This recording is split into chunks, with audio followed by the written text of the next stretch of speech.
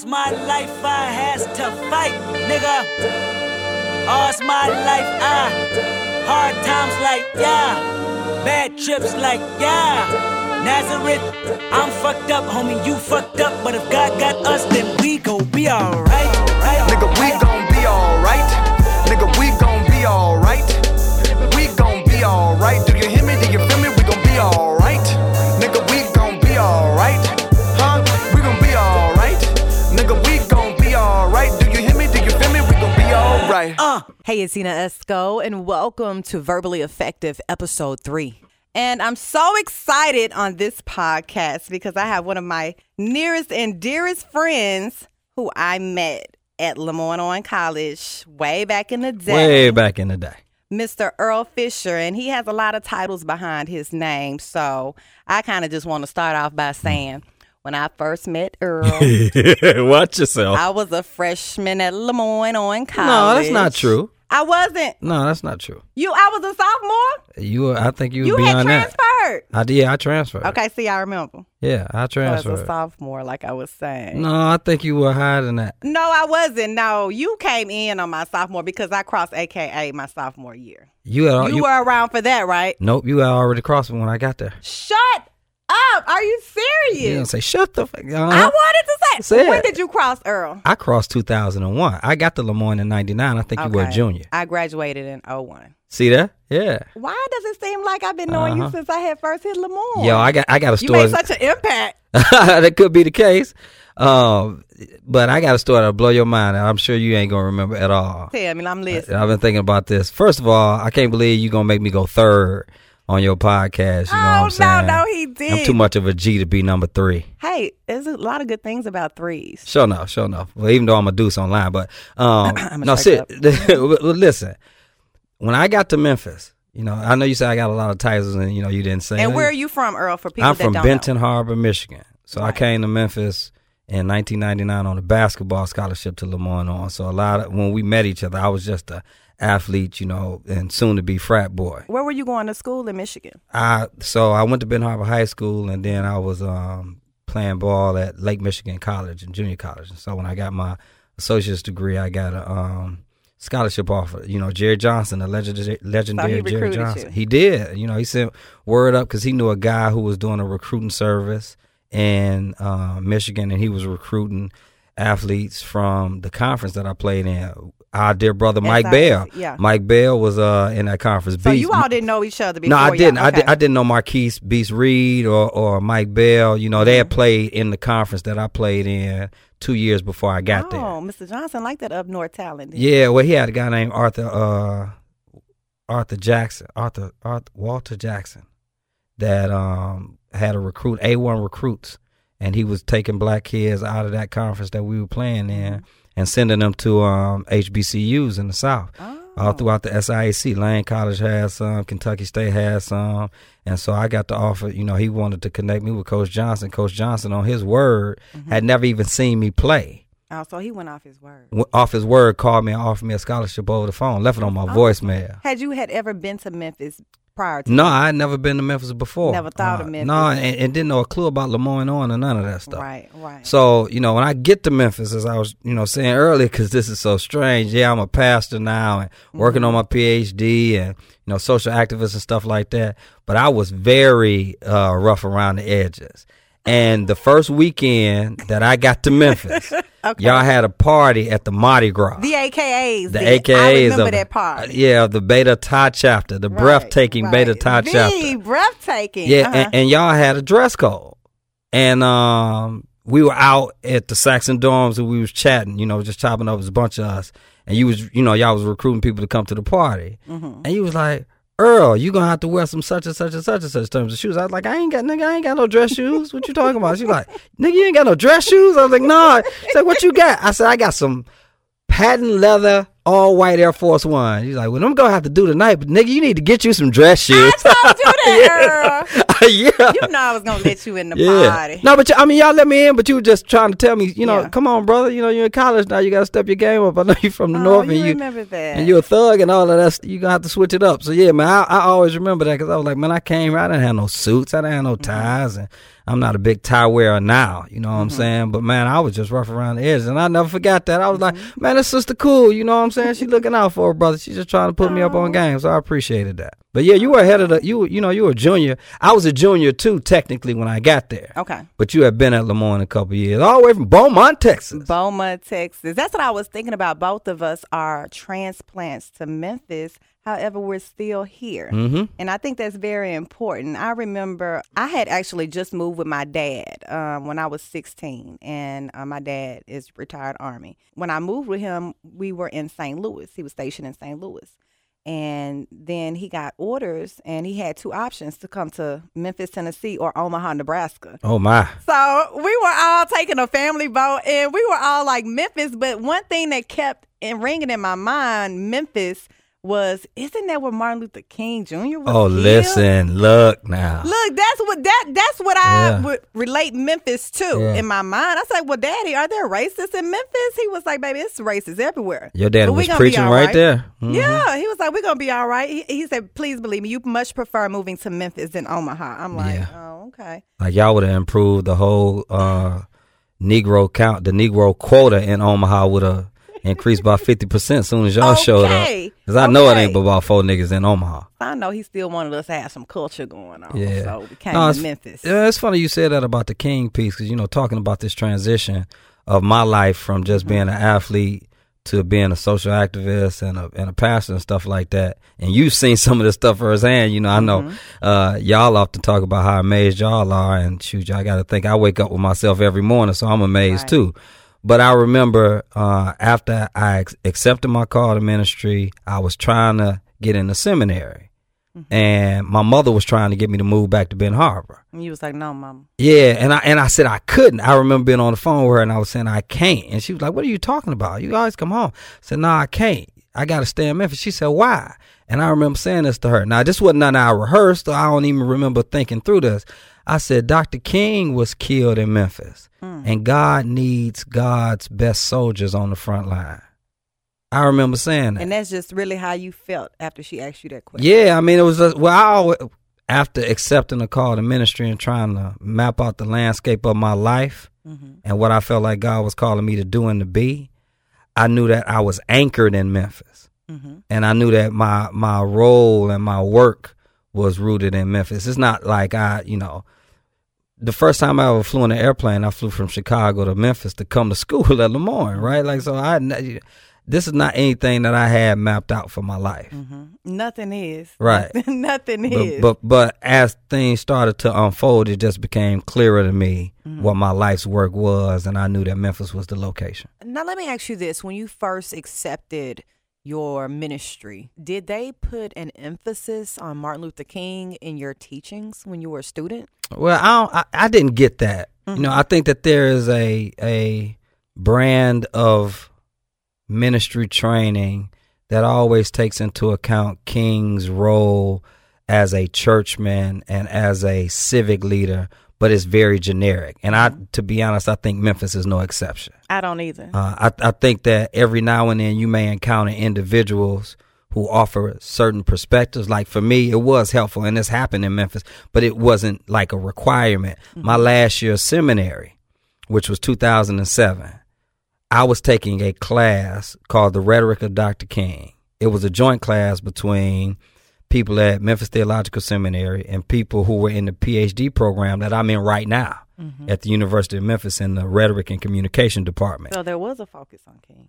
Well, in that class. You understand what I'm saying? Yes. And so think about it again. That class is a class that's both between seminary students and people in a PhD program in communication, which has absolutely nothing to do with religion directly. Right. Of course, there's an option. Anytime you're studying rhetoric or language or communication, you can concentrate on a particular area. So my concentration right now is African American religious rhetoric. Okay. But at that particular time, there's the vast majority of people who were in seminary didn't take that class. And I would venture to say the vast majority of the people in the PhD program in communication didn't take that class. So just because you're in Memphis don't automatically mean you're going to get a intimate association with the radical king, as they call Dr. King in some academic circles, right? Right. Or Citizen King, as one documentary cites him as. There's so many levels to the man. Yeah, but in that class, that's when I started to engage more deeply in some of King's rhetoric and language. And that opened my eyes to not just this caricature that we parade around just so we can highlight this notion of nonviolent activism and stuff like that, but the radical revolutionary disruptor that ultimately was killed because he was disturbing the social order and making them uncomfortable. Yeah, he was pissing these niggas off. I'm talking about because it had never been done. Yeah, niggas and white folks too. I mean, right. Or should I say white folks and niggas too? Because I mean, everybody. Yeah, like, it's not like all the black people were for him. Nah, man, he had that's what some people don't understand that. Yeah, when King died in '68, I think his disapproval rating was in the 70s or 80s nationally, and it was in the 50s or 60s in the black community. So black folks in Memphis were saying, we don't want that nigga coming to town because he caused too much trouble. Right. You know, and then at the same time, Lyndon Baines Johnson, the president of the time, was calling him a nigger preacher, you know. So I think we think about Memphis and we think about King in hindsight and we romanticize it all. And this is what you see happening now as we start to peer into the commemoration of the 50th anniversary of King's death. And I know we're going to talk about my article, but I think part of what we're describing right now is some of the impetus for the article and what I wrote, because I get tired of the way we romanticize King and we reduce him to a sound bite or just having a dream, or we lift him up as a way, I think I said it in the article, as a placebo. I saw that word. Yes. And I said, oh, you hit him with placebo. Yeah. So King has become a placebo. For those who don't know, a placebo is you're trying to fake them. Yeah, it's fake medicine, right? So they doing a test. They trying to see if a particular type of medicine works, but everybody ain't getting the real pill. Right. You know, so let's just say it's 100 pills. They'll put 10 placebos in there. And what'll end up happening is the 10 people who get the placebo might respond the same way as the people who get the medicine, because in their mind, they think they're getting the real thing. In their mind. And so that's what happened with King. We lift him up as a placebo to try to calm everybody down and say, everybody should be like King. Wasn't he just a good, nice, respectable Negro who was always reaching across the aisles, trying to bring everybody together? And the reality is, King was pissing people off because he made a clear stance about who he sided with and was not afraid to state who he was siding against. Not to make it a personal attack towards anybody, but just when you start talking about certain policies, certain platforms, and certain perspectives, you just can't get along with everybody. And so King wasn't like that. And so I got tired of people constantly lifting up something that King was saying in '68 in his book, Chaos and Community. Where do we go from here? And I'm like, for the past 10 years, I know for sure, since I've been more intimately involved in it, but I know it goes back a lot longer than that, a lot further back than that. People constantly asking, where do we go from here? And they're not recognizing that we have never really gone anywhere from '68. No. So I titled the article, instead of saying, where do we go from here? Maybe we need to raise the question, where have we gone from there? And that's what I titled the article. And the statistics in your article are astounding. Yeah. And I just shook my head like, no, does anyone know this information? Right. But before we get into the article, I want to ask you a question because, you know, we do a lot of social media. I remember leading up to MLK Day, I saw a lot of people saying, and I know you may have mentioned this too, that I'm not going to do any service on this day. I'm gonna be off today because I deserve the day to be off. Now, how do you feel? Do you feel that we should be offering service to mankind and be more like how you said they romanticize King on that particular day, or should we just chill at the house and maybe do some research on Dr. King that day? I don't think there's any one way to honor him as long as whatever we're doing, we're being genuine and authentic. And so I don't think we should be manipulated into certain types of behaviors or certain types of projects that are really just intended to cleanse our soul from us neglecting what King asked for and advocated for and died fighting for the other 365 or 364 right, days a year. This is the only holiday they said this is a day of service. This is the only national holiday they consider a day of service. Right. So no, I think that, you know, and I want to be very clear about something. I love black folks. Anybody who knows me knows I love black folks. And I think we deserve to embrace our agency and our dignity in such a way that we could decide for ourselves what we want to do to celebrate a holiday. Right. So if folks say they wanted to get together, you know, drink some cognac, smoke some cigars, and play spades, go for it. You know, if somebody said, nah, you know, I'm participating in the service project, and that's how they really feel, then go for it. If somebody say I want to read and do some research so I can get a better understanding of who King is, what our relationship with this country has been historically, then I'm all for that too. What I'm not for is, again, King or Gandhi or Malcolm X or Fannie Lou Hamer or Ida B. Wells or Harriet Tubman or anybody else being lifted up just to try to make us act a certain way that may not be conducive to the realities of our experience. Exactly. I feel you, Earl. I really feel you, because you know what? On MLK Day, this previous week, I had to go to work. The previous year, I had a remote at the National Civil Rights Museum, which was awesome because I met the curator, met the president.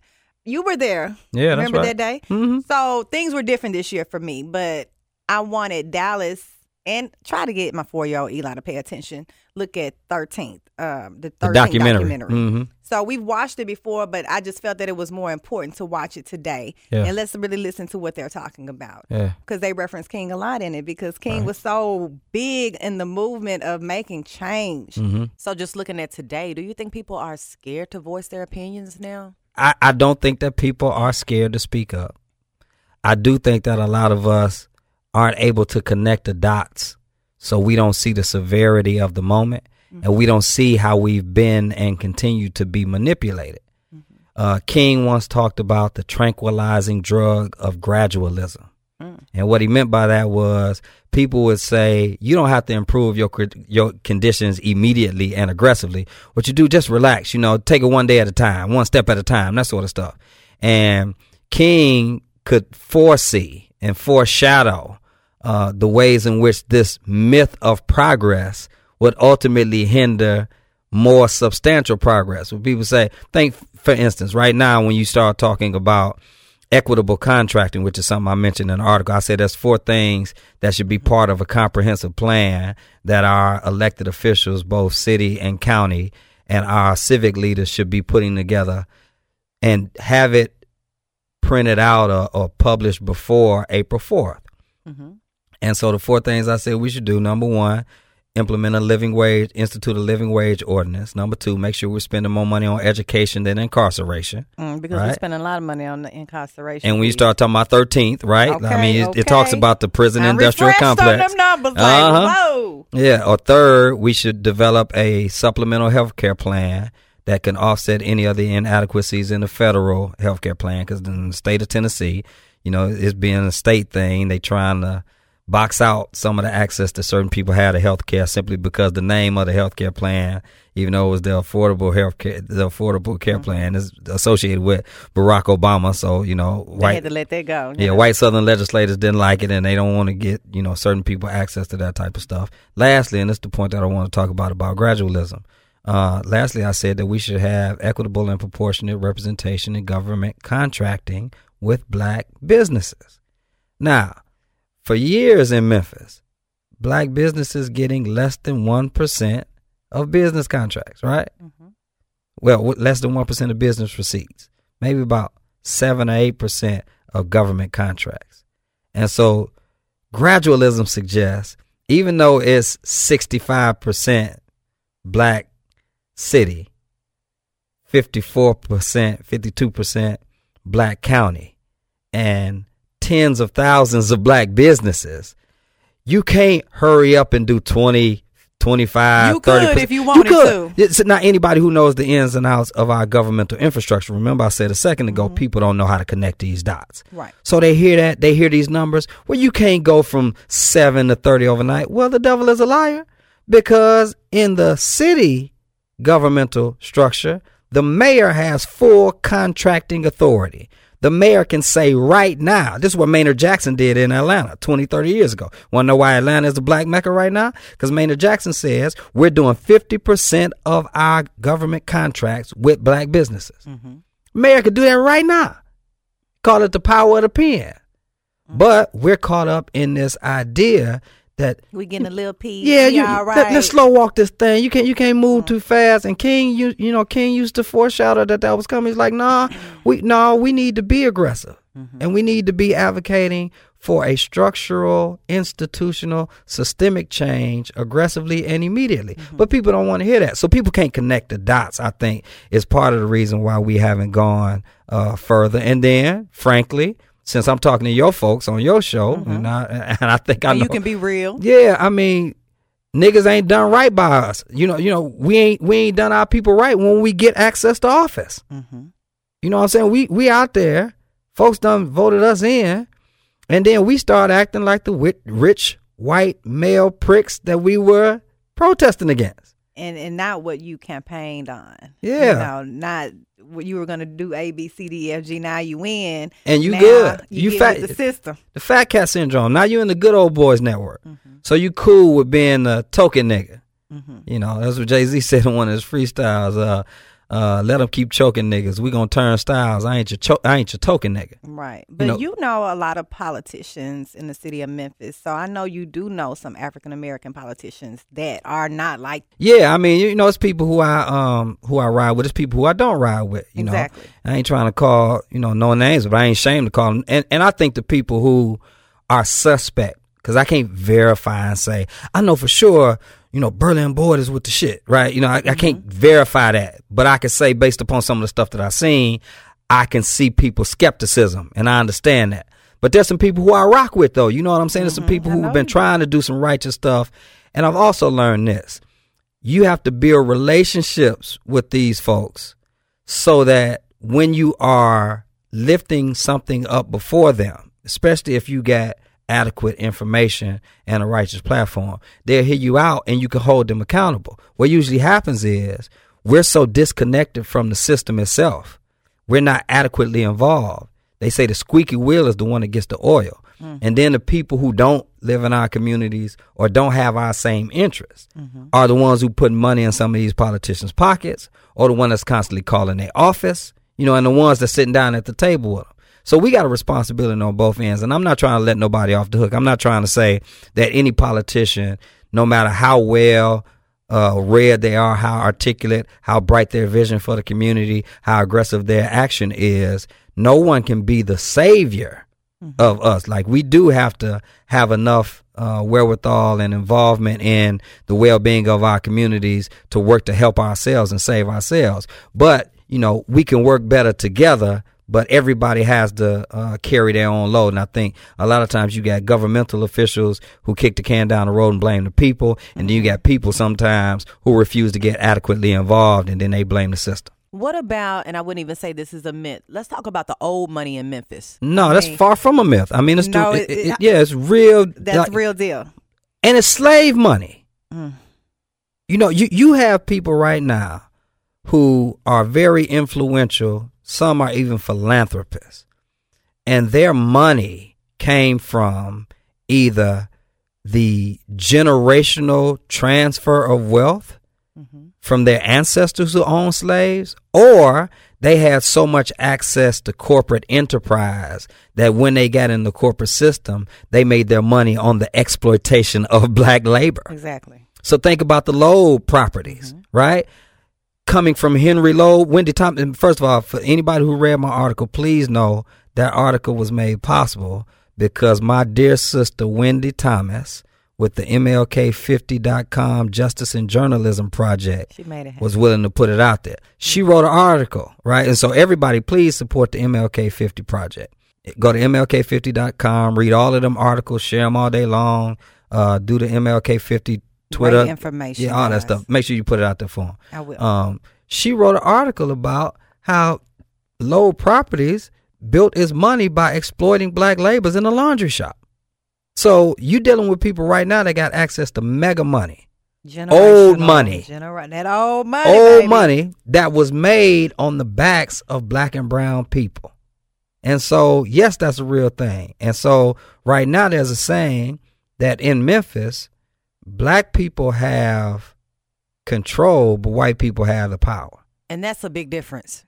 Yeah. So we're in control of a situation or a circumstance, but we constantly asking what I call the white monopoly for their coins. Mm-hmm.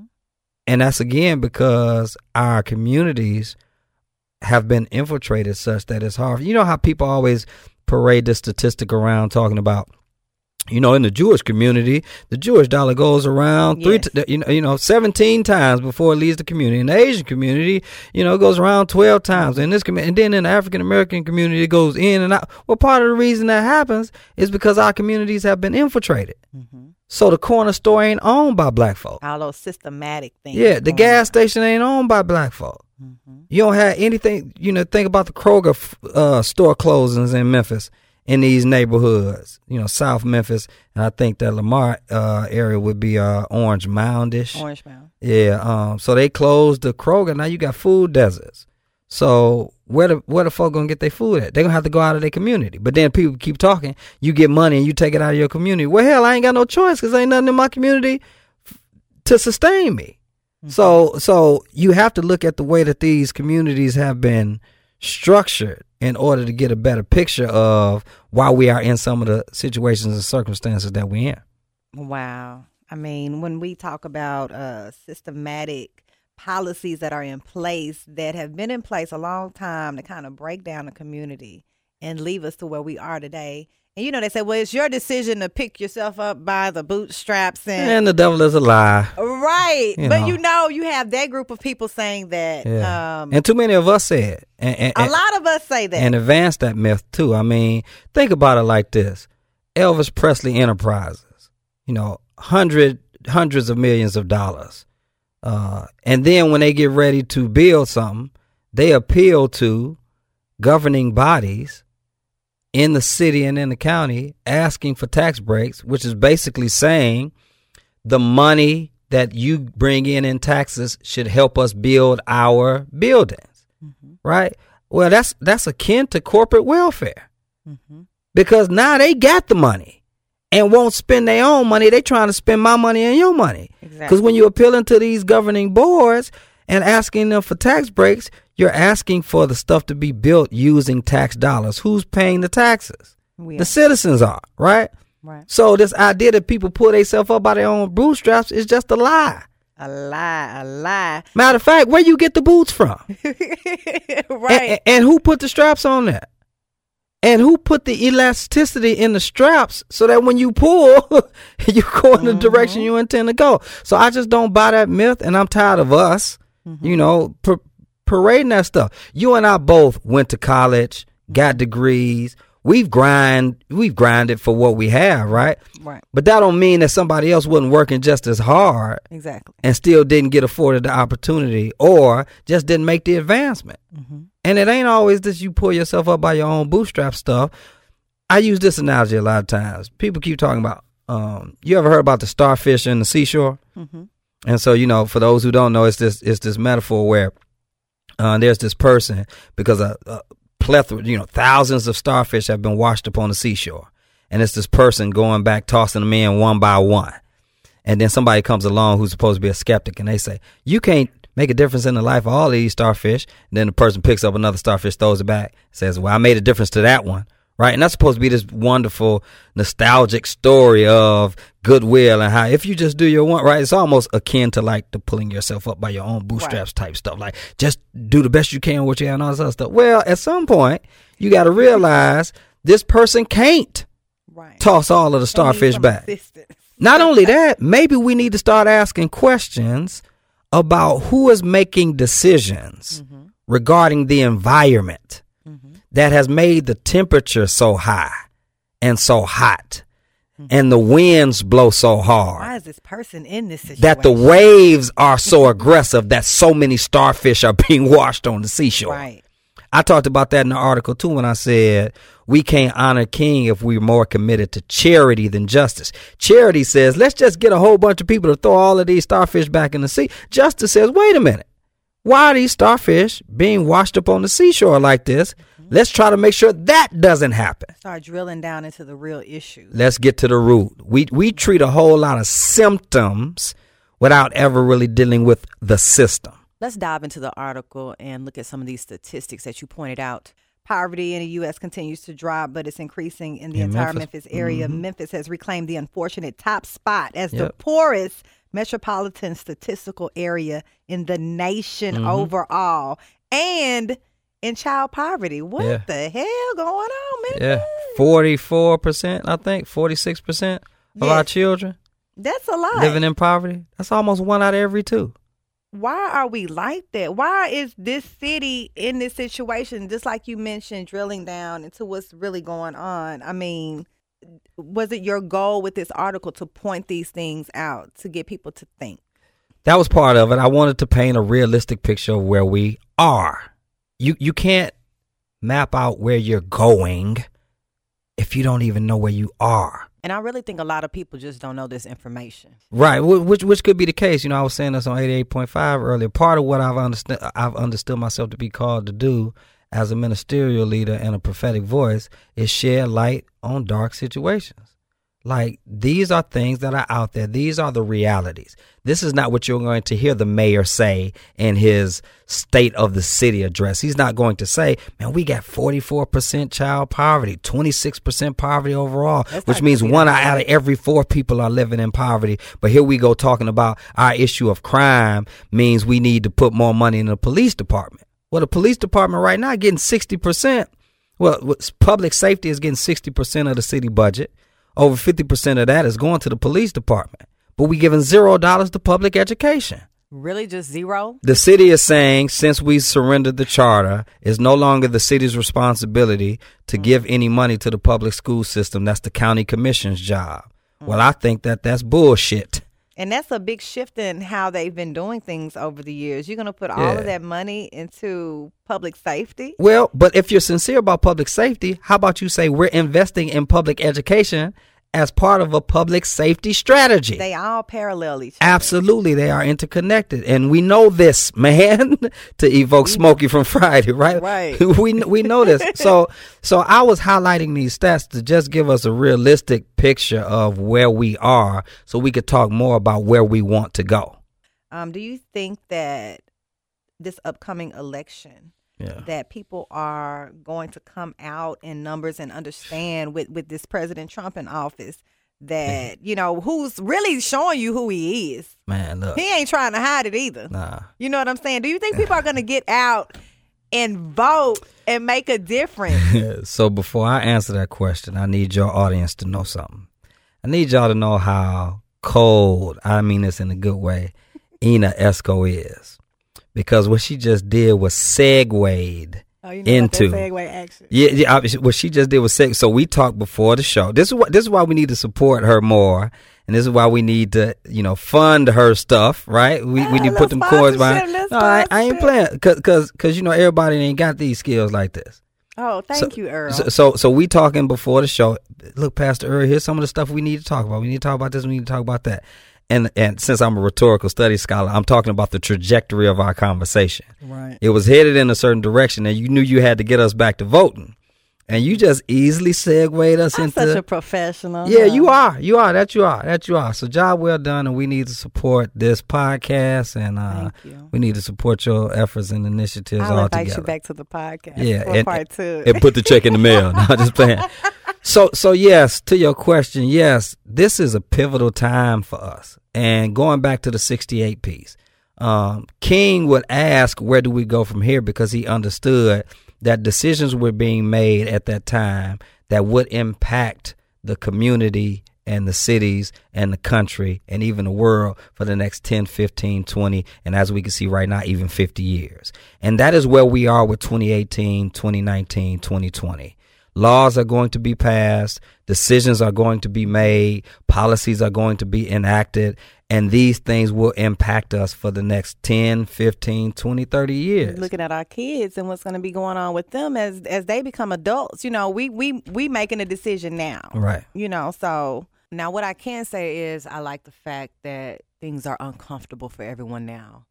And it just seems like the city has a dark cloud that can't get away. Like, so I do, but so here's where my faith comes in. I give me some faith, Pastor Earl. I know. Abyssinian Baptist Church, 3890 Mill Branch. Yes. No, seriously. I do believe that there's a path forward. I mean, history has shown us that the people united will never be defeated. I mean, think about what happened last year. You know, Tammy Sawyer organized Take 'Em Down 901. A collective of social activists from around the city and around the county were supporting her in that initiative. We made some moves.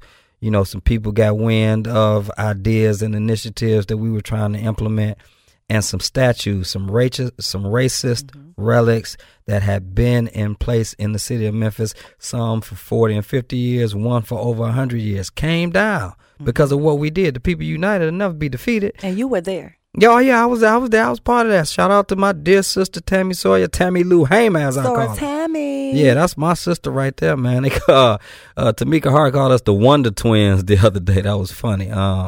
But yeah, I mean that's a glimmer of hope that I know some things can happen. But to your point, I was so proud that night when that happened. I mean, you know, social media was on fire with that stuff coming down. Yeah, it was 1,000 out there. I mean, and then and to listen to some of the people's reasons why they wanted to keep it was total bullshit. Right. Like what? Right. So yeah, you're absolutely right. And this goes back to the people who were making those decisions, the governing bodies that we had to appeal to, which were a lot. Which were people who were elected and appointed and who to elected position. Those people? We did. Right. You see what I'm saying? And that's whether we participated in the election or not. You know, we, the people, we collectively, you know, and I understand some of the skepticism and apathy around the whole voting process, and I'll talk about that in a minute. But going back to King in 68 and what he saw, well, in the 60s, King's signature contribution to the civil rights landscape really was not speeches. It was his advocacy that ultimately ended up with the passage of the Voting Rights Act in 64 and 65. But what we've seen over the past 2 years, I was reading an article about this coming in, and Reverend William Barber revitalizing King's Poor People campaign.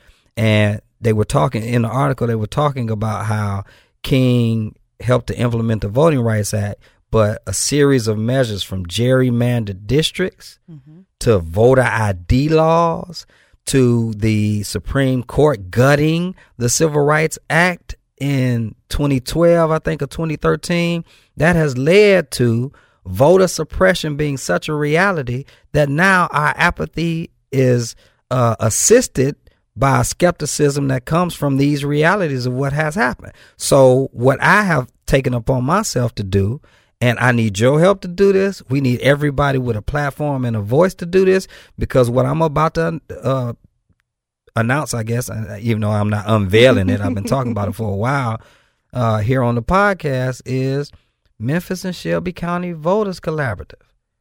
We are committed to substantially increasing voter turnout through 2018, 2019, 2020. We're doing that not just through voters registration. We're talking about voter education, voter engagement, voter empowerment. We want people to be adequately informed on issues that directly impact them where they are in their neighborhood, in their living room.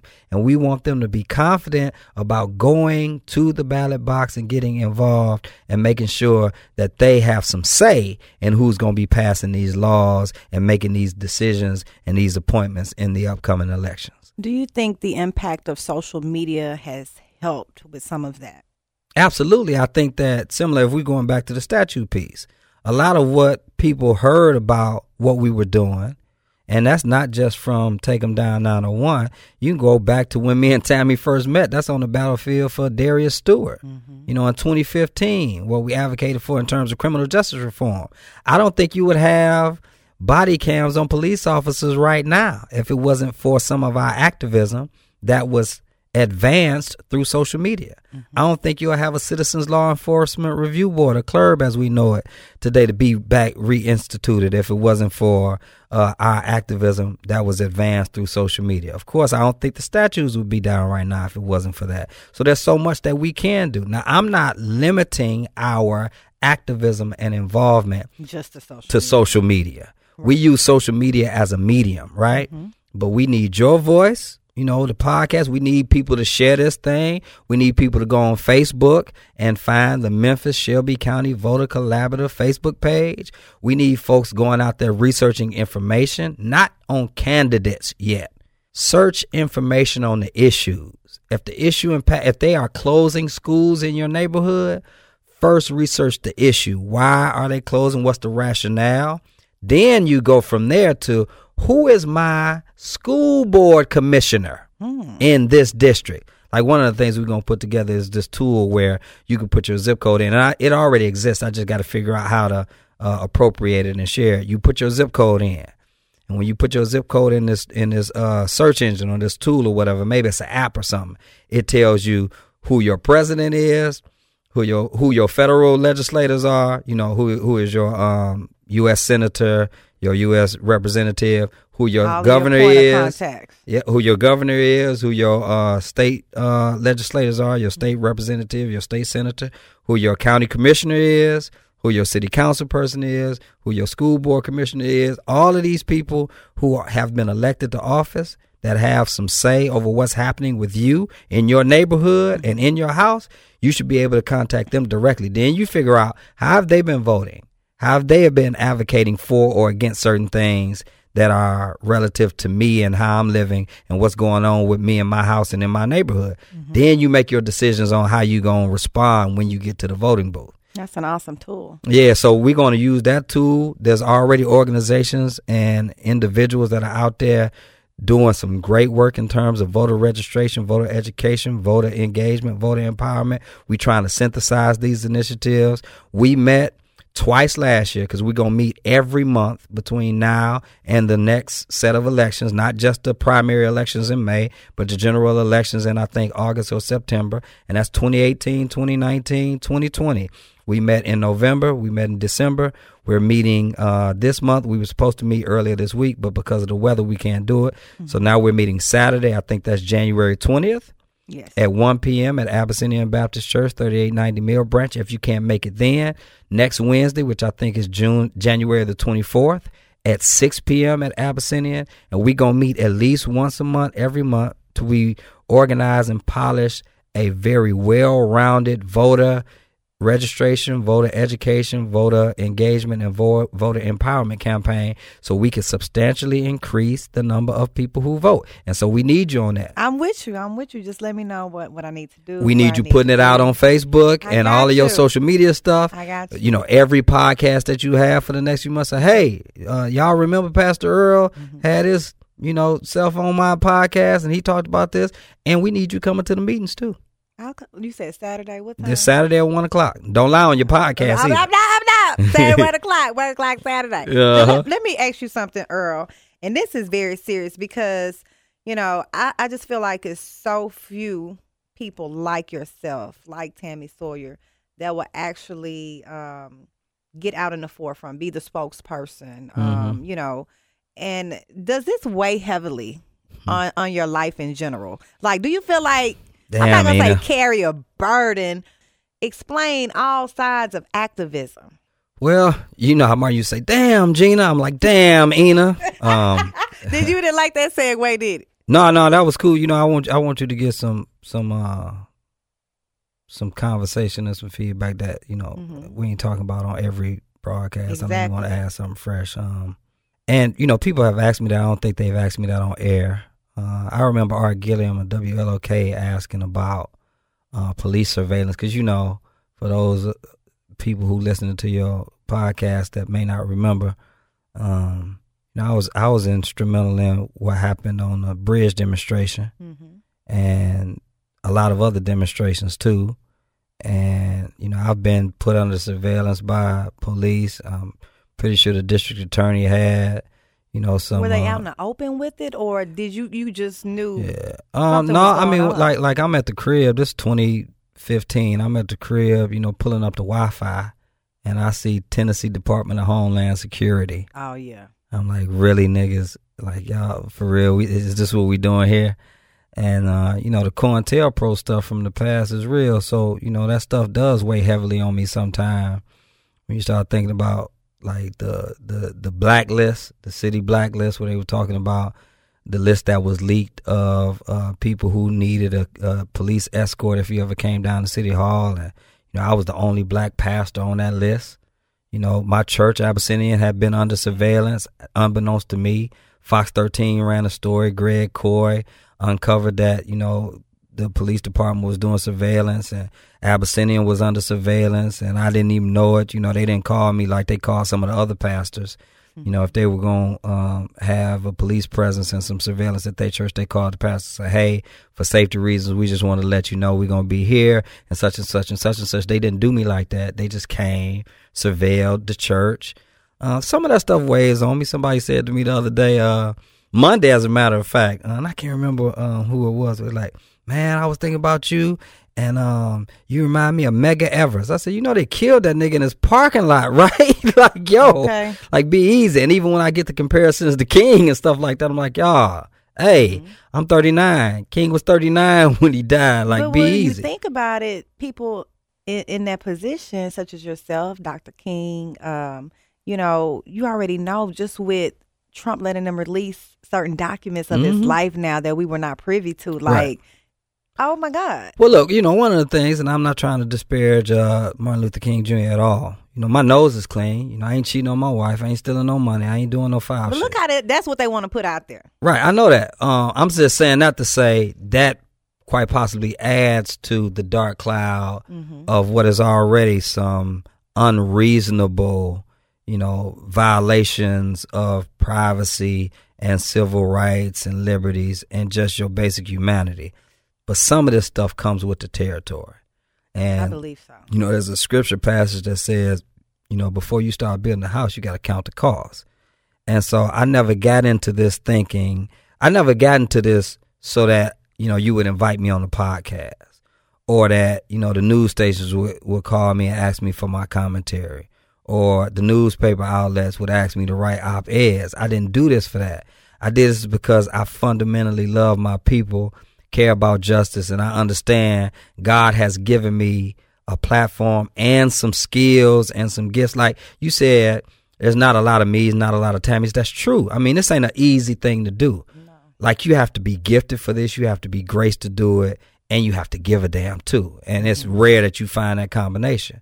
So when to whom much is given, much is required. You know, there's some stuff that I'm doing, as we talked about earlier, I never thought I'd be doing. And in the process of embracing this role and this platform, I knew that some darts would come with it.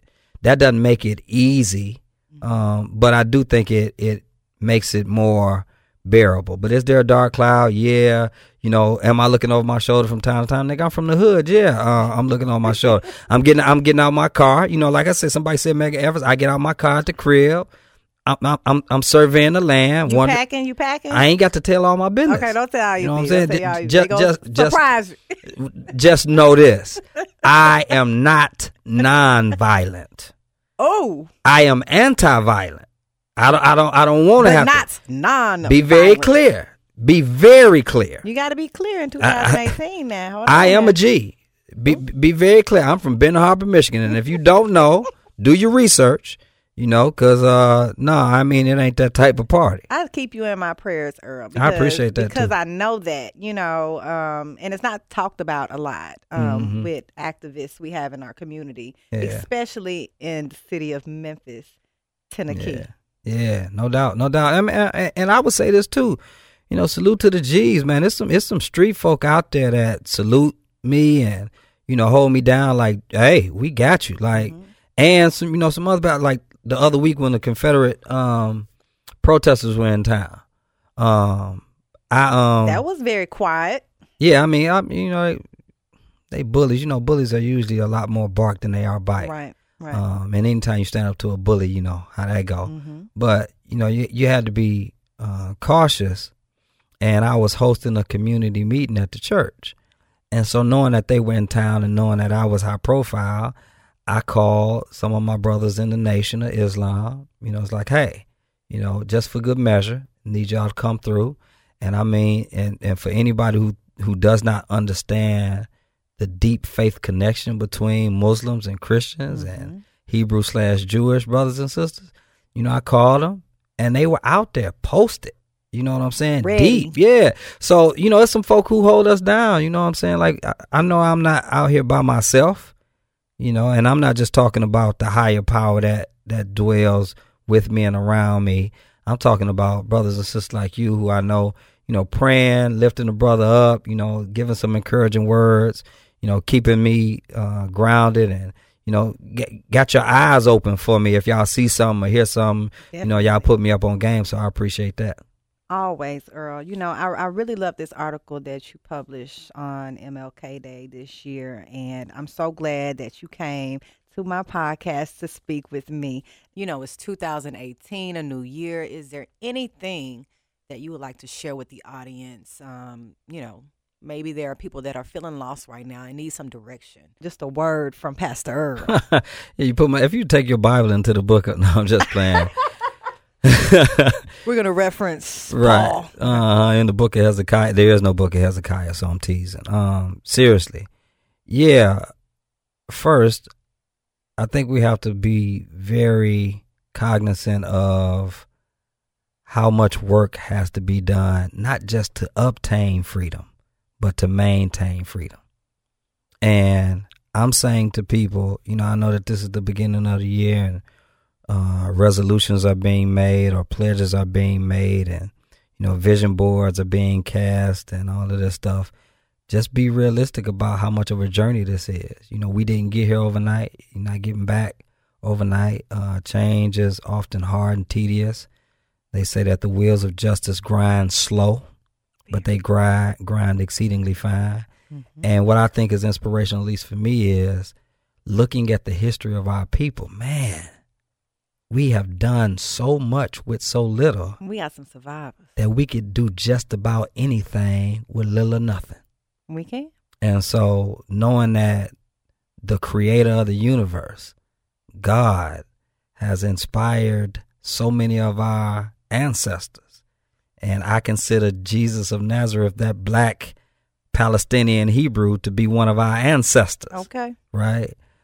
God has inspired so many of our ancestors to do so much good. I just feel like we can all do our own part. And so I hope that would be like the resolution that I'm encouraging people. And, you know, first, if you want to come to Abyssinian, please do any given Sunday. Give that address again. 3890 Mill Branch, 38116. In Whitehaven. But commit to a journey. Commit to a journey with it. Yeah, like don't, you know, there is a scripture passage in Psalms that says a righteous man falls 7 times. And so most folk would say, well, if you falling 7 times, that's because you wicked. No, you righteous because you understand human beings are prone to fall or fail, but you keep getting up. The only way you're going to fall 7 times if you get up in the 6th. Yeah, that's what, you know, Dwayne Wade's commercial is, you know, fall 7 times, stand up 8. And so also know that you ain't alone in this thing. You know, that's what motivates me. I love being here for people, and I'm glad that people are here for me.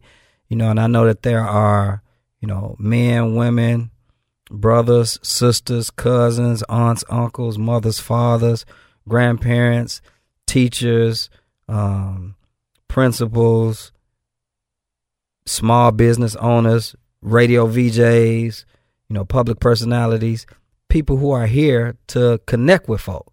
And bond with them and walk with them. And so I'm just one of many of these soldiers out here, you know. So Tupac had a song, so you ain't never had a friend like me. And that's true, but I ain't the only one either. Exactly. You know, the old hymn that says, there's not a friend like the lowly Jesus. No, not one. So if I had to lift up anybody with anything, I'd just say stick with the journey and you will see beyond all reasonable doubt that you are not alone in this thing.